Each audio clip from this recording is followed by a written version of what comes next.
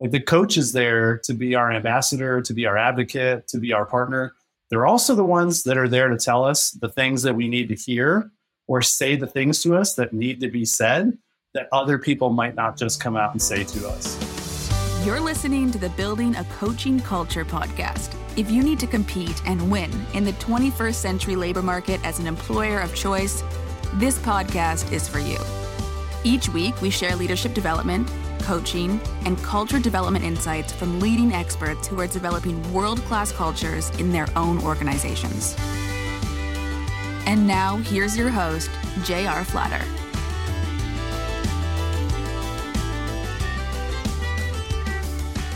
Hey, welcome back, everybody. I'm J.R. Flatter.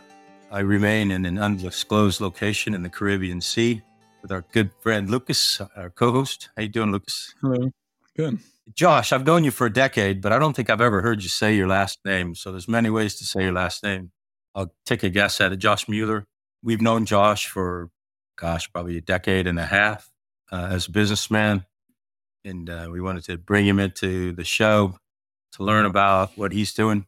Remind everybody who we're talking to, who we're thinking about. Leaders of complex organizations trying to compete and succeed. Not trying to. I think I say that every time, Lucas. Competing and succeeding in the 21st century labor market and all of the complexities that go along with that. So Josh, we'll toss to you. And this is one of those times in your life we want you to be a little braggadocious. Don't be humble. Tell us about all the great things you're doing. Thanks. Yeah, it's actually Josh Mueller. So thank you, JR. Appreciate you, man. And yeah, it's been over 15 years. We've known each other and been working together. And it's been an honor and a pleasure to get to watch you lead and do such great work over the years. I've been in business for myself for many years as a coach, as a consultant. We've helped, if you've ever heard of Cutco Cutlery, I started out as a college kid selling knives, and my wife and I, over the years, we met through the business, and over the past 22 years have built one of the largest distributorships in the world with Cutco independently. And then we've also, as consultants and leaders within the organization, have helped develop over 350 currently almost 400 professional salespeople who sell Cutco as a living, focusing on providing service, consistent quality communication with their clients, and building a culture of loyalty with their customers, and really build a full-time sustainable business that they're able to rely on to support their families and their lifestyles, and also continue to grow and develop them as professionals. We've also helped the corporate side of Cutco build multiple sales channels that were never there before, staff those sales channels with, corporate support, systems, programs for training tools and support, as well as people who can, participate in those programs and thrive. We've helped them build multiple channels to the tune of, one channel does $40 million a year consistently in sales. Another channel does over $100 million a year in sales. And we work with people at all levels of the business. And so, we also help them run their national training conferences every year, regional and divisional training conferences. And then we also run our own marketing consulting business where we help entrepreneurs and professional salespeople build their lifestyle and their business at the same time without having to feel like they have to sacrifice one for the other. And we have some agency work that we do from a marketing standpoint with design and print mail marketing, email marketing, things like that. We also have our own CRM platform that we've developed to help people simplify the CRM process within a business and customer, contact, organization and communication and things. And then we also have a thriving coaching business. So, we coach entrepreneurs and stuff like that too, who want to take it to the next level. So that's kind of in a nutshell what we do. It's a lot of things. And I'm very grateful I get to partner with my wife, Amy, in this business because I wouldn't be who I am today if it wasn't for her, that's for sure. So, thanks for that. And I only knew the knife side of that, so that's impressive stuff. Congratulations. So I sell services, and you do too. And you also sell stuff. You sell knives. A lot of the people that we work with are in transition and have this idea of being that freelance coaching entrepreneur. And it sounds like you've dialed into that as well. What do you tell somebody who's thinking of stepping out into that world, one-of-one, or build a team? Yeah, if you're thinking about moving from what is currently a professional space where you're in a very structured environment and then going out on your own and opening your own business and becoming kind of your own boss, your own salesperson, right? Your own everything. I think that the first thing I'd say is be prepared to just, fail forward. If you haven't read the book Failing Forward by John Maxwell, it's definitely a great tool to understand. I think a lot of people take one step out, dip their toe in the water, run into their first challenge, obstacle, whatever, and then that scares them back into kind of their shell where they came from. And I would just say that, it takes certain things to be a high performer in today's world, right? You need to have vision, some purpose. Now, don't get all caught up in the purpose like a lot of people do and then never move because of that. You don't want to be stuck in inertia, of course, but understand like why you're doing it. What's the objective you're trying to achieve? Why is this important to you and your family? Have the courage to step out there and be comfortable being uncomfortable and living outside the comfort zone, because it takes time to kind of figure things out. And anything that you learn, document it. And that's on the good side and on the challenging side, right? So, I would say that one of the most important things to do if you want to be successful and make it work long term is to document everything. So, if you figure out a way that you want to do something from A to Z, maybe that's a sales cycle, or maybe that's a coaching conversation to help someone break through the next level, or it's writing a consulting contract. Document all of those things and put down all the step-by-steps, that helped you get from having nothing to having something, right? What was the process from when you first reached out to JR to see if he would hire you as a consultant to actually landing the deal and having JR ink the contract, right?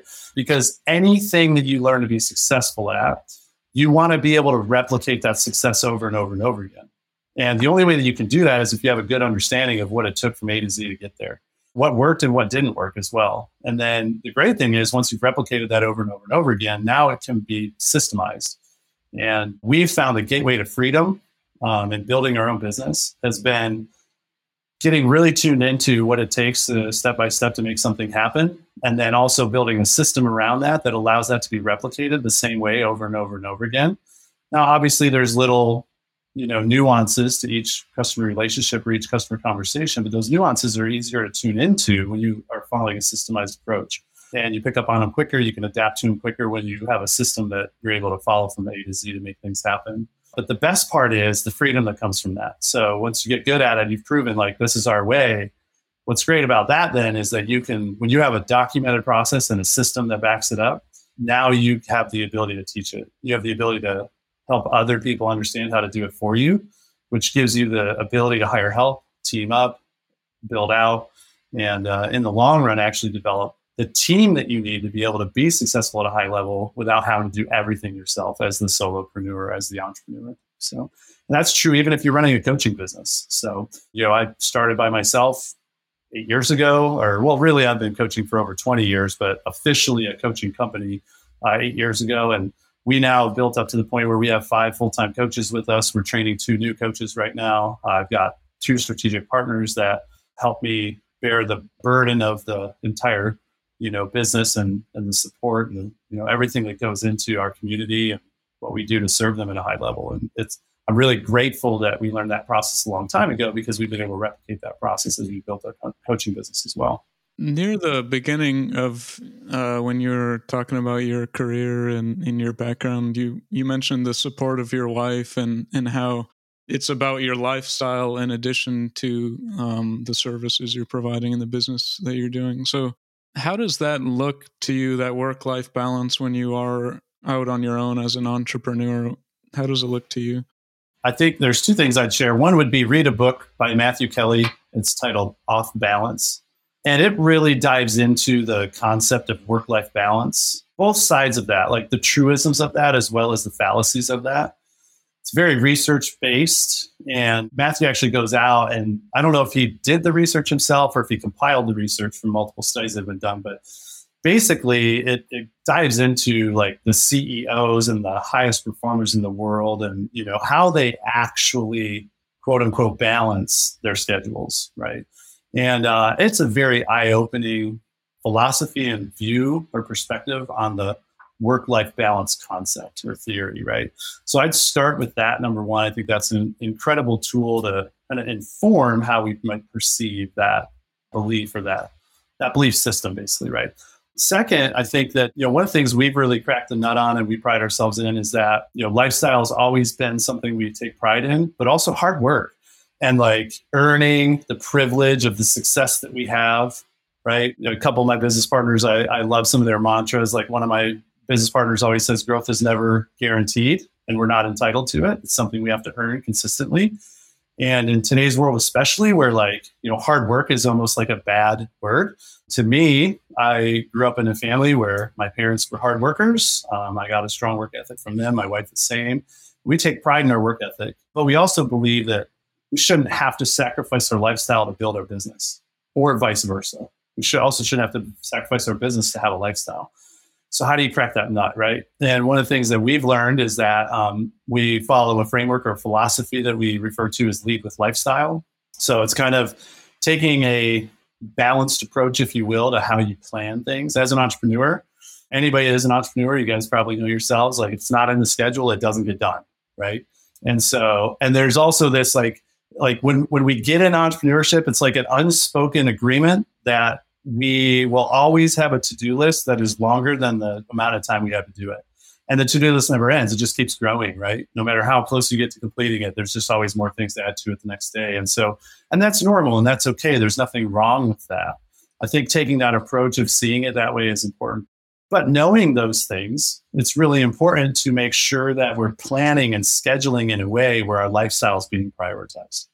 So we teach a philosophy we call the 7Fs, 7Fs of lifestyle. So it's, your fun and free time. That's one. Second one would be your family and friends. That's two. Third one would be your finances. Fourth one would be your fitness.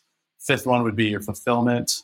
And sixth one would be your forward focus, or what we refer to in, the general world as personal and professional development. And then the seventh one, that'd be the sixth one. And the seventh one would be faith, right?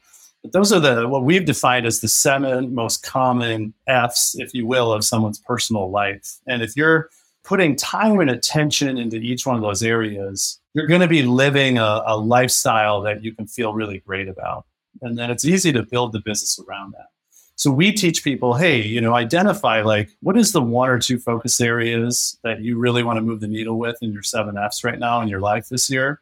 If you were to say, like, what's an objective you want to achieve this year or something you want to be committed to this year? What are the minimum standards in terms of frequency and amount of time you want to allot to each one of those areas?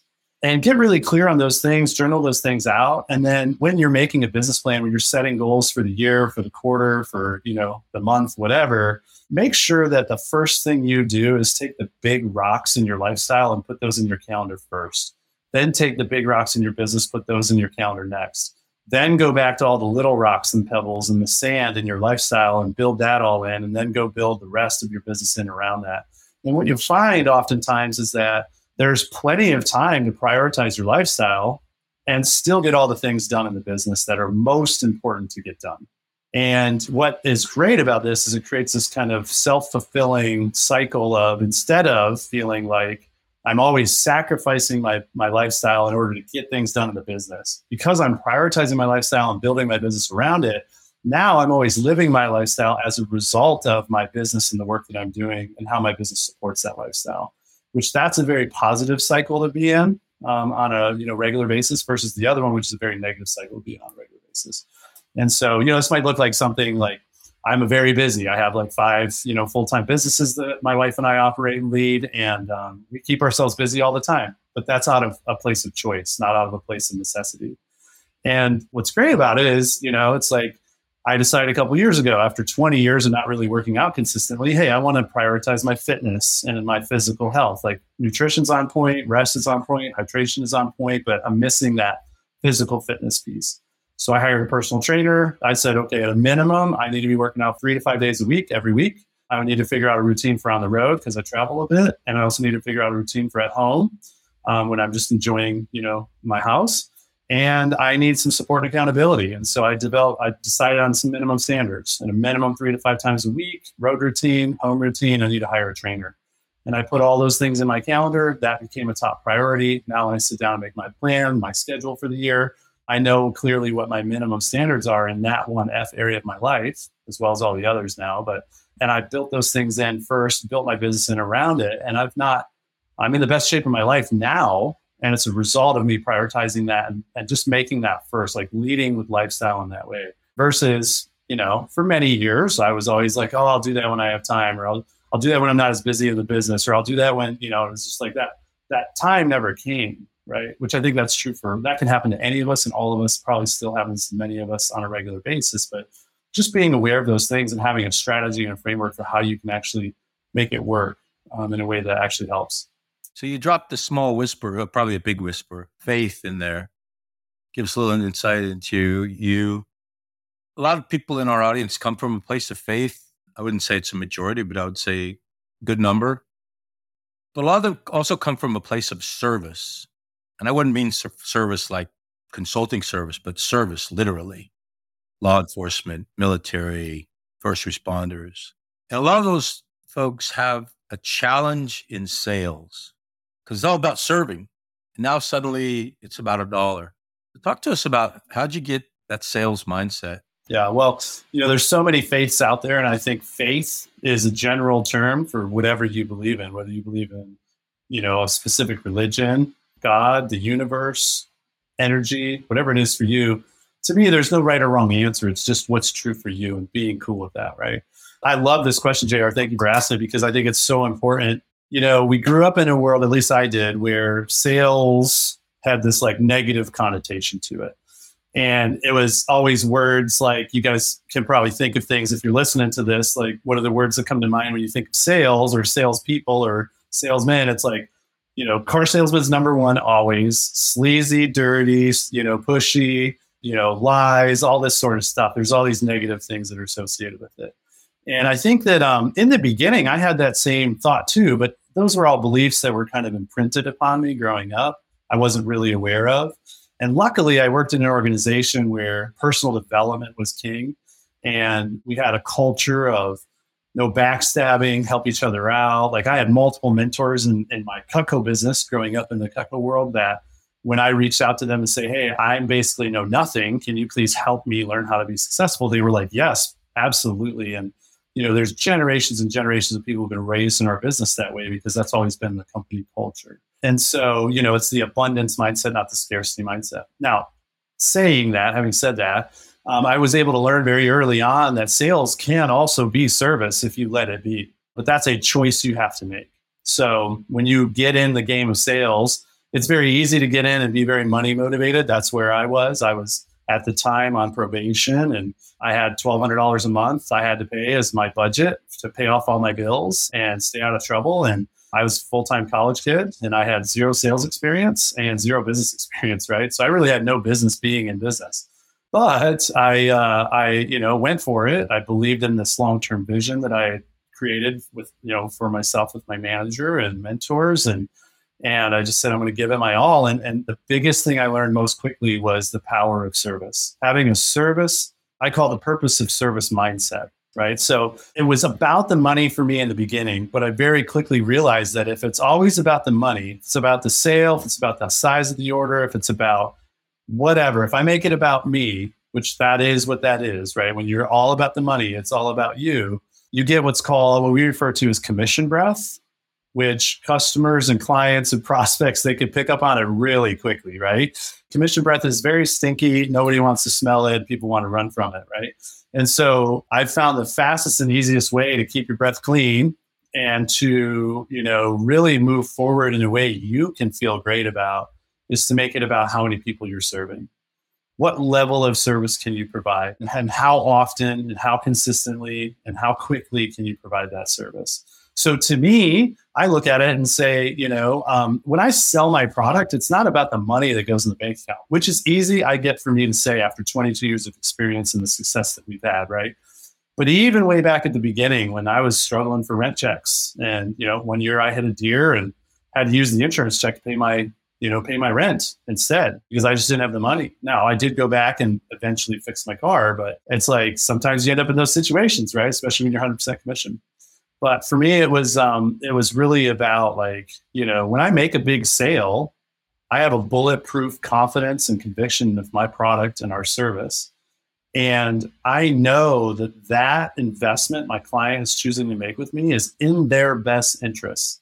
I'm not misleading them. I'm not trying to sell them stuff they don't need. I'm not trying to help them do something that is not aligned with what they want to achieve as a client or as a prospect or as a customer, right? We're solving problems, we're meeting needs, and we're working to help people come closer to the hopes and dreams that they're wanting to see for themselves. And so if I have a full conviction in my product and my service, then I know every single time a client decides to do a deal with me, that is of service to them. Even in our coaching business, right? We have a track record of success. So when we interview people, we tell them, hey, this isn't about whether or not our program's going to work.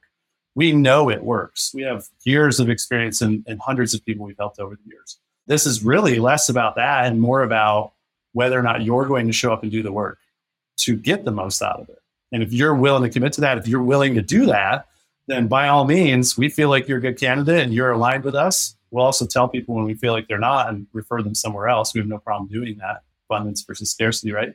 It's like when we pull that person in, it's really on them. Like as a customer, are you going to actually use this product that you're choosing to invest in? Are you going to actually show up and do the work to get the most from the service? If not, tell me now, because let's go a different direction. But if you are, then we're committed too. We're going to give it 100%. So let's do this together and let's get you there faster.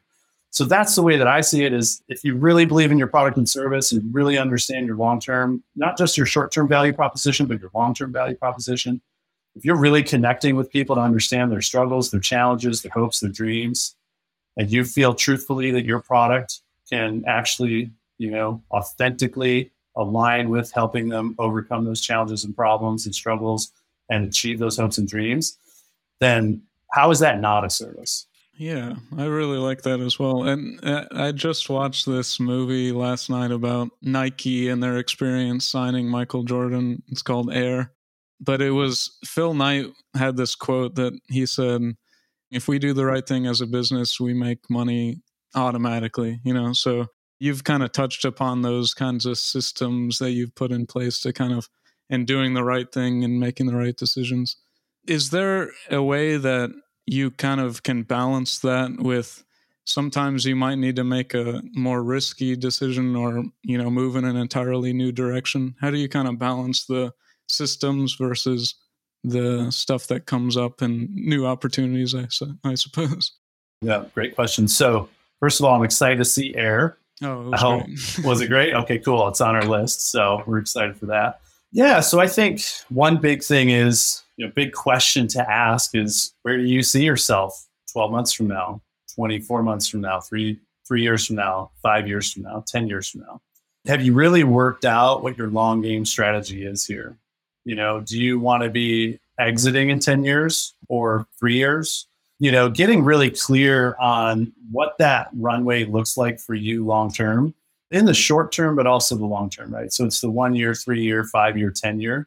Working those things out and really thinking about not just where do we want to be in terms of numbers and profitability and value and stock price or things like that, right? But more in terms of who do we want to be as a company? How do we see ourselves showing up? What types of clients do we want to be serving? At what level do we want to be serving them at? What do we want to stand for as a business? What are our values? These are, I think, the big important questions that sometimes, especially entrepreneurs, solopreneurs, for the most part, forget to ask as they're getting into business because they're so caught up in like the everyday like rat race of like getting the to-do list done. So, but sometimes we got to pull the lens back and we really need to look and say to ourselves, like, what am I really doing this for? And what's this really all about other than just the bank account, right? Defining our values as a business is critical. And in doing so, what happens then when other opportunities, because what I've learned is that the more successful you become, the more opportunities present themselves to you, right? And so nowadays it's like we get job offers all the time. We get clients reaching out to us wanting to do work with us all the time, all that sort of stuff. And so because we're tuned into what our business is about, where we see ourselves 3, 4, 5 years down the road, what our values are as a company, all of that, what our long-term strategy is, 10 years or more, it makes it a lot easier to filter those opportunities. So I'm all for taking risk. I'm also more of a calculated risk kind of a guy. My wife and I, we have found in our success equation that 22 years of slow, steady, we call it slow burn growth. Like, there's the bonfire where you pour a bunch of gas on it and you throw a match in it and it rages for like 5 minutes. And then once the gas is all burned off, it kind of comes down. Then there's also that eternal flame, that exists at so many memorials that we've all been to or that we've seen before. And that's that flame that it's never huge, it's never raging. It's just a consistent, steady light. And it's always burning, rain or shine, right? No matter what day of the week it is, no matter what time of the year it is, summer or winter, it's just always there, right? Ever present. We found that taking that slow burn growth over the course of 10, 20, soon to be 25 years as business owners, that's actually provided us much greater success over time than making that super risky investment that leverages everything we've got against like this one thing that's going to be like our moonshot thing and having that not pan out. And all of a sudden now we're starting from scratch with nothing, right? To me, it's the difference between buy and hold in the stock market and constantly trying to play the timing of the stock market, right? And, the ups and the downs and the highs and the lows. Like we just like to ride that steady wave of growth. And so in our experience, taking that approach has been really the best way to do it. But we also filter those opportunities that come to us through that lens of, does this align with our values or not? Is this outside of our level of comfort with risk or not? If it is outside our level of comfort with risk, that doesn't mean we automatically say no to it. It just means that we do more work with it. Like we do more homework, we do more research, we spend some more time with it. We don't try to force it, right, to fit. We don't want to try to shove a round peg in a square hole or square peg in a round hole. We want to make sure that like, if we say yes to this 5 years from now, we're not going to look back and regret it. Because when we do constantly say yes to everything, oftentimes we say yes to things that don't align. And so now we're fracturing kind of our business in multiple different directions. And then it's hard, especially as those things grow and become successful, they grow apart from each other. It's hard to wrap your arms around that, right? But when you're consistently choosing opportunities, whether they're risky or not, that keep you in alignment, then you're moving on the same path. Everything's kind of moving in congruence or in alignment with each other. Even as things grow, they're growing together and they're not growing apart. Just like a good relationship, right? So. Oh, that's gold. Thank you. So our tradition is Lucas gets to ask the last question. So this will be my final question, and then Lucas gets to take you home. It's got to be something off the wall from him, so just get ready. So I can read, and you've mentioned several great books, Maxwell, Gladwell. There's one I didn't catch the author, and I think Lucas grabbed it. I can read those books. Why do I need a coach? Yeah, great question, JR. So yeah, what I love about reading is that the only way that we get to work with and coach with people who, are some of the greatest leaders in the history of the world, many of whom are no longer with us anymore, is through reading, right? And that's something we can do every single day. Reading, though, is also it's almost like a time capsule, right? It's like an author took and all the things that made the most sense to them at that time and put them into a box and then shoved that box into a hole. And then us as readers, right? That box is the book. And us as readers, we're finding that time capsule on the shelf and then opening it up and seeing what's inside as we read that book. It's kind of like a picture of exactly where they were at that moment in their life. Now, there are many books that are timeless, don't get me wrong. But there's also that process. I don't know if any of you listening have ever had this experience where you're implementing something that you've learned. Maybe you heard it on a podcast, you saw it on a YouTube video, you read it in a book, you listened to it on Audible, someone taught it to you at a conference or at a lunch, whatever.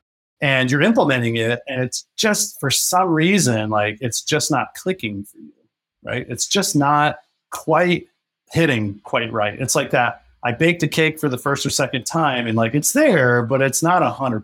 It's like 90% of the way there. Well, in my mind, in my experience, a great coach, and don't get me wrong, there's a big difference between great coaches and all the rest of the coaches. But a great coach, what they're going to be really great at is they're going to be really great at asking you the questions or sharing with you the experiences and insights that help you bridge the gap between that 90% and 100%. They're the people who you pay the big bucks to be able to help you do that faster than if you were trying to figure it out on your own. Or if you were trying to cobble together multiple different books or multiple different people's, well, I heard this person say this on YouTube, and I heard that person say this on this podcast, and they're kind of related and they're sort of similar. So I'm going to try to shove those things together and force those puzzle pieces to fit, right? The coach is really the person that allows you to zoom back and go, okay, let's look at the cover of the puzzle again really quickly. So where do those colors match up? Where's the most likely place that piece is going to fit best? Right? That's the coach's job, is to help you figure out that extra 5 or 10% that you need to get it smoothed out. They're the ones that are there to buff off the rough edges. They're the ones that are there to help you put the puzzle pieces together. They're the ones that are there to help remind you. I don't know if anybody here is like a squirrel, but you get, distracted by that shiny new thing like AI or stuff like that, right? It's like, they're the ones that are there to remind you like, hey, listen, like we've been working together a while. I know you well. I know your values are this. I know your intentions are this. I know your goals are this. I know that we talked about this, this, and this last time or in the past. That new thing, does that really keep you in alignment? Or is that actually pulling us out of alignment? Is that just a distraction or is that actually the right thing? Like the coach is there to be our ambassador, to be our advocate, to be our partner. They're also the ones that are there to tell us the things that we need to hear or say the things to us that need to be said that other people might not just come out and say to us, right? They're not there to be nice to us all the time. Now, don't get me wrong. I'm a very kind coach, but I also have no problem saying the difficult things that need to be said when they need to be said. And, I have no problem going all in with the punches. Like we don't pull anything back or hold anything back because that's what people pay me for. And you don't get that from a book. Right. Thank you. Lucas, take us home. All right. So something personal in my experience and something I've heard other people kind of express is you're kind of waiting for that great business idea or that idea that's going to inspire you to, I want to take the first steps into entrepreneurship now. And I love the Cutco knives, don't get me wrong, but as a 22-year-old or a young person that might not be that passionate about cutlery and those kinds of things, how important is it, the product itself, in getting somebody off their feet and that kind of thing? Yeah, that's a great question. So one of the greatest blessings I've ever had in my entire life was to get introduced in my first sales job, right? My first service job, to the concept of representing a world-class product that's backed by a world-class guarantee. And I think it's critical. So, if you're selling trinkets or trash or tchotchkes or whatever, if you're selling a subpar service that, yeah, sure, we got one thing figured out really well, but the other 9 things it takes to really like have this help someone grow their business, those are kind of up in the air, or they're kind of rinky dinky, and hopefully nobody notices until after we've got the deal signed, then that's a tough place to find yourself, right? So you can only sell that so much before people start to realize it, and then the word just gets out, right? So I think it is critical to make sure that, not that you have a perfect product, right? But that you have something that you can honestly say is best in class. So whether that is you trying to disrupt an existing market, like, Dollar Shave Club did years ago, right? Or you're trying to innovate the SaaS industry and just take what is currently 100 steps, and now you have a software platform that can do it, get the same result in 25 steps, right? Or you just are, selling a tried and true product that's been around for generations, and you just acquired the company because maybe the family that owned it was wanting to get out or ready to cash out on everything they built. Regardless what it is, as long as you can make sure that you can honestly say that maybe it's not a perfect product, but it is a world-class product. It is best-in-class quality. And just as importantly, you're able to back that up with a world-class service or a best-in-class service experience for your customers. Then that is all you really need. But I do think it's critical to have that, because when you're able to do that, it takes a lot of the psychology and the guesswork out of it, right? I spend a lot less time on customer service now than, because we sell a world-class product in Cutco that's backed by a world-class service, than I would if I was selling a cut rate knife, right? And so I'd also, when I sell a world-class product, I'm able to sell it at a premium price. And so that means that I have to sell a fraction of the orders to get the same level of sales, right? Some companies want to be the lowest cost provider, LCP, right? Which is not a bad thing, by the way. Sometimes that's the position in the marketplace that's most needed at the time. But, if you enter a marketplace like that, I would encourage and challenge someone to think about, like, how do we level up the service we provide so that we can make this a concierge experience for our clients? Even though the product itself may not be something we charge a lot for, I find most clients and customers will actually gladly pay a premium service if they know they're receiving, or pay a premium price if they know they're receiving a concierge service along with that. And so it's one of those things where it's like, if you're not going to have the quality in the product, then you need to have the premium in the service, and vice versa. But the ideal world is the premium world-class product aligned with the premium world-class service. And when you do that, people will pay you whatever you want, and you won't have to work as hard. So, yeah, I think lots of people need to hear that. Thank you. Yeah, my pleasure. Well, that concludes this episode of Building a Coaching Culture. I truly hope that this episode was helpful to you. If it was, be sure to follow us wherever you listen to podcasts. Maybe stop and give us a rating or a review, and share this podcast with someone who might find it helpful as well. Thanks again, and we'll see you next time.